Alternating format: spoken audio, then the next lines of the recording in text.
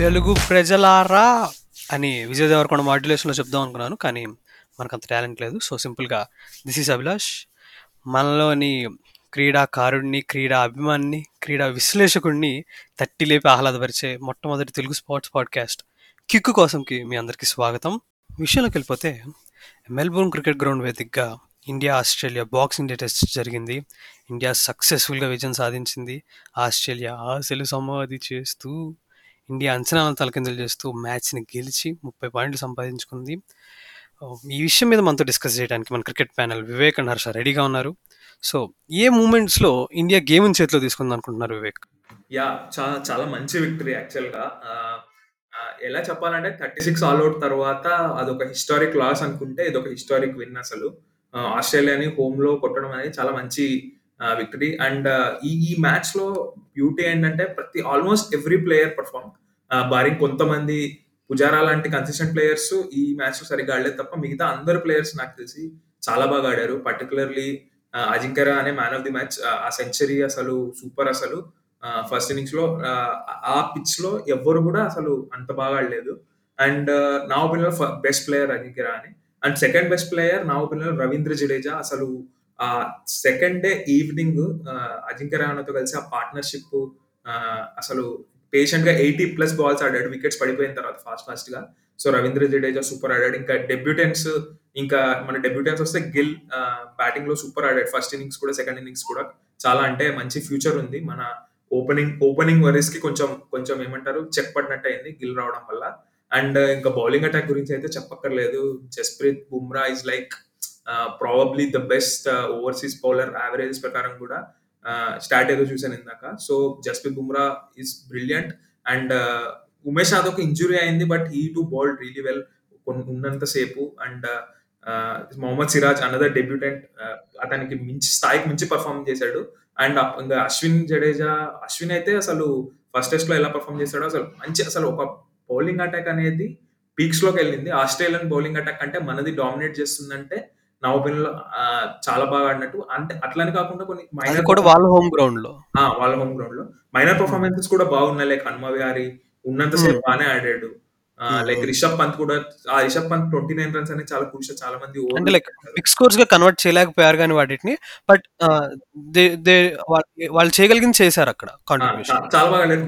Individual performances తీసుకుంటే చాలా బాగా ఆడారు. అండ్ యాజ్ అ టీమ్ కూడా మొత్తం ఏమంటారు ఒక మోరల్, ఏమంటారు మోరల్ డౌన్ డిఫీట్ ఒక తర్వాత స్ట్రాంగ్ గా వచ్చారు, గెలవాలి అనే ఒక పట్టుదలతో వచ్చారు మ్యాచ్ 4 లోకి. చేంజెస్, దానిలో విరాట్ కోహ్లీ, షమి లాంటి ఎక్స్పీరియన్స్ ప్లేయర్స్ వెళ్ళాక ఇద్దరు డెబ్యూటెంట్స్ చాలా, అంటే చాలా బాగా ఆడారు.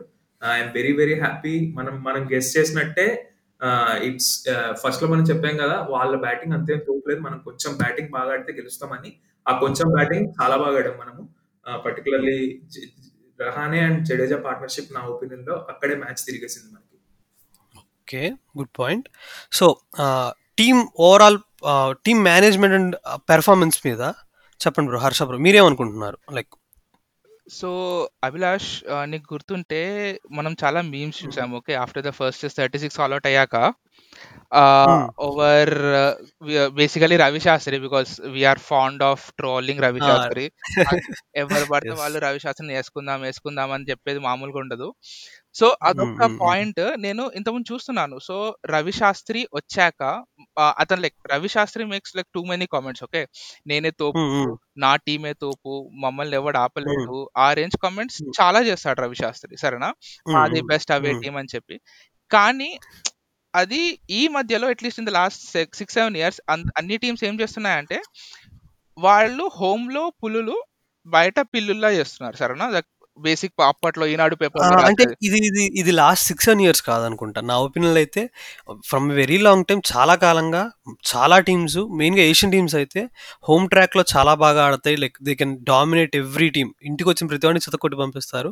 బట్ మనం ఆస్ట్రేలియా వెళ్తే మహా అయితే ఒక మ్యాచ్ గెలిచి వస్తాం. ఇంగ్లాండ్ వెళ్ళినా అంతే, ఇది లైక్ సౌత్ ఆఫ్రికా వెళ్ళినా అంతే. మేబీ ఇది కొత్త ప్యాటర్న్ ఏం కాదు. సో అభిలాష్, ఇది కొత్త ప్యాటర్న్ కాదు, కానీ సౌత్ ఆఫ్రికా అండ్ ఆస్ట్రేలియా ఎక్కడికి వెళ్ళినా చిత్తగొట్టి వచ్చేసి ఇంతకు ముందు. Yeah! Yeah! Remember South Africa under Graeme Smith. Okay. Graeme Makhaya Smith. Ntini, Shaun Kallis and Pollock, Smith. Hmm.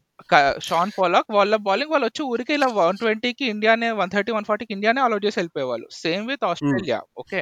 Hmm. కానీ హ్మ్. ఓవర్ ద లాస్ట్ 5, 6 ఇయర్స్ ఏమైందంటే అన్ని టీమ్స్ ఇలా అయిపోయాయి. ఓకే. యాహ్! ఈవెన్ ఇండియాలో ఒక పాయింట్‌లో మనం స్టార్ట్ చేసాం. ఒక పూరా స్పిన్ పిచ్ ఏసుకొని సౌత్ ఆఫ్రికాని 110కి అలా పాపం హషీమ్ ఆమ్లాకి అర్థం కావట్లేదు బాల్ ఎటు నుంచి వస్తదో. లైక్ హషీమ్ ఆమ్లా తెలుసా? 100 యావరేజ్ మెయింటైన్ చేసేవాడు. అతనికి బాల్ హ్మ్. ఎటు తిరుగుతుందో అర్థం కావట్లేదు. సో, అలాంటి కండిషన్ నుంచి మనం Ravi Shastri, I mean I'm not Ravi Shastri exactly. Ravi Shastri is the head, the coach, that's hmm. It. Hmm. But hmm. This hmm. Person called Bharat Arun and basically is a తెలుగోడు. Ah! This person is our bowling coach from 2017 July 18థ్. Okay. Hmm. Okay. అప్పటి నుంచి మన India bowling performances తీసుకుంటే test మ్యాచెస్‌లో particularly we have the best average. Bowling average. I mean lowest is the number. So, we have the best bowling average test మ్యాచెస్‌లో. Our pacers are the best average and best strike rate pacers. ఓకేనా? In hmm. అవే కానీ అదే టైంకే మనకి Bumrah Indian అటాక్‌లో ఫుల్‌గా వచ్చాడు అన్ని ఫార్మాట్స్‌లోకి రైట్? మేబీ అది కూడా డిఫరెన్స్ ఉండుండొచ్చు కదా! కానీ బుమ్రాని తెచ్చిందెవరు? నువ్వు బుమ్రా అనే ఒక టీ20 బౌలర్‌ని నమ్మేసి టెస్ట్ మ్యాచ్ ఆ! బౌలర్‌గా తయారు చేశారు. సరేనా? సరే ఇప్పుడు ఓకే. ఇషాంత్ ఫైన్. శర్మ గుర్తు. ఇషాంత్ శర్మ 10 ఏళ్ల నుంచి అదే తొక్కలో లైన్ అండ్ లెంత్ యేసుకుంటూ ఆ స్ట్రెయిట్ ఏసి కొట్టించుకొని ఇప్పుడు సడెన్‌గా ah! Ishant Sharma is the leader of the bowling unit. Mohammed yes. Yes. Shami most reliable. Mohammed Shami వచ్చేసి ఆ సెకండ్ ఇన్నింగ్స్‌లో స్వింగ్ తిరిగితే కొన్ని వికెట్లు తీసేసేవాడు. Now Mohammed Shami bowling Rohit Sharma like recently ఒక ఇంటర్వ్యూలో చూస్తున్నా. Rohit Sharma said that Mohammed Shami is the bowler he fears the most. Because he can't face him that easily because that is so much difficult and he only face him in the nets. Okay, even literally Mohammad Shami made a like okay, he made a joke of Rohit Sharma in that super over. 6 రన్లు ఇచ్చాడు 6 బాలల్లో. So these bowlers went that అంత మంచిగా bowling చేయడం start చేశారు. After I mean like this Bharat Arun వచ్చినాక. I mean ఆ వేలో కూడా మనోళ్ళు ఇంత బాగా బౌలింగ్ చేయడం స్టార్ట్ చేశారు. And that is remarkable. మనము ఈ రవి శాస్త్రిని, ఈ కోచింగ్ టీమ్‌ని తిడతాము. అప్పట్లో రాహుల్ ద్రావిడ్ ఎందుకు లేడు? లేకపోతే జహీర్ ఖాన్ ఎందుకు లేడు? ఎందుకంటే జహీర్ ఖాన్ క్రిక్ బస్‌లో వచ్చేసి మాట్లాడతాడు. ఇది స్వింగ్ ఎయండి, ఇది సీమ్ ఎయండి. ఓకే. జహీర్ ఖాన్ చాలా మంచి బౌలర్. ఐ మీన్ చాలా మంచి హ్మ్. కోచ్ కూడా అయ్యుండొచ్చు. కానీ మన బౌలింగ్ టాక్టిక్స్ ఇంత ఇంప్రూవ్ లిటరల్లీ ఇండియా అంటే అప్పట్లో బ్యాటింగ్ టీమ్ అనుకునేవాళ్ళు గుర్తుందా? హ్మ్. హ్మ్. ఇప్పుడు హ్మ్. ఇండియా అంటే బౌలింగ్ మనల్ని కాపాడుకుంటది. బ్యాటింగ్ చేయండి చాలు అనే పొజిషన్‌కొచ్చాం. True hmm. Bro. Hmm. True. అంటే నేనేమంటున్నా అంటే డూ యూ థింక్ అంటే కొంచెం సైకలాజికల్‌గా హుహు. ఆహ్, కోహ్లీకి ముందు టెస్ట్ కెప్టెన్ ధోని రైట్? హుహు. అంటే ధోని ఎట్లా హ్మ్. అతని స్వభావం ప్రకారం సైకలాజికల్‌గా కొంచెం let's say soft minded. So, defensive కాబట్టి స్పిన్ ఎక్కువ ప్రిఫర్ చేసేవాడు.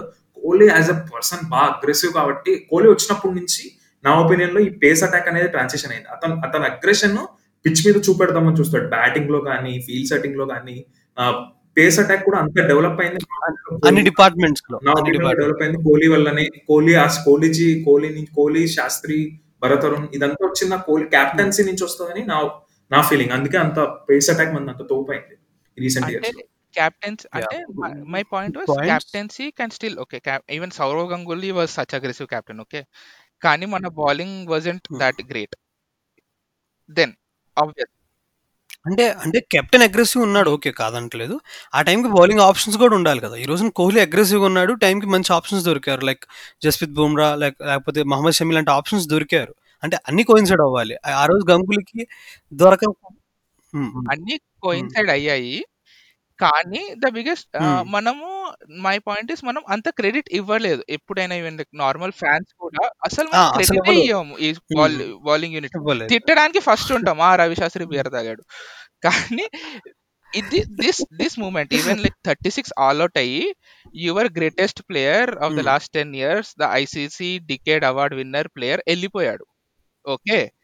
ఆ హ్మ్. 36 ఆల్ హ్మ్. ఔట్ హ్మ్. అయింది. హ్మ్. మొహమ్మద్ సిరాజ్ వాళ్ళ నాన్న చనిపోయి 15 డేస్, 20 డేస్ అవుతుంది.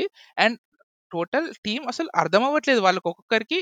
This team could have been like ఇవాళ ఇంకొక ఎగ్జాంపుల్ కూడా చెప్తుండే కామెంటరీ బాక్స్‌లో Sanjay Manjrekar is shit. But commentary బాక్స్‌లో ఒక ఎగ్జాంపుల్ చెప్తుండే అతను. Last time India 42 all out అయినప్పుడు నెక్స్ట్ మ్యాచ్ దే లాస్ట్ వాళ్ళు ఇన్నింగ్స్ అండ్ 72 రన్స్‌తో సంథింగ్ ఓడిపోయారు. సరేనా?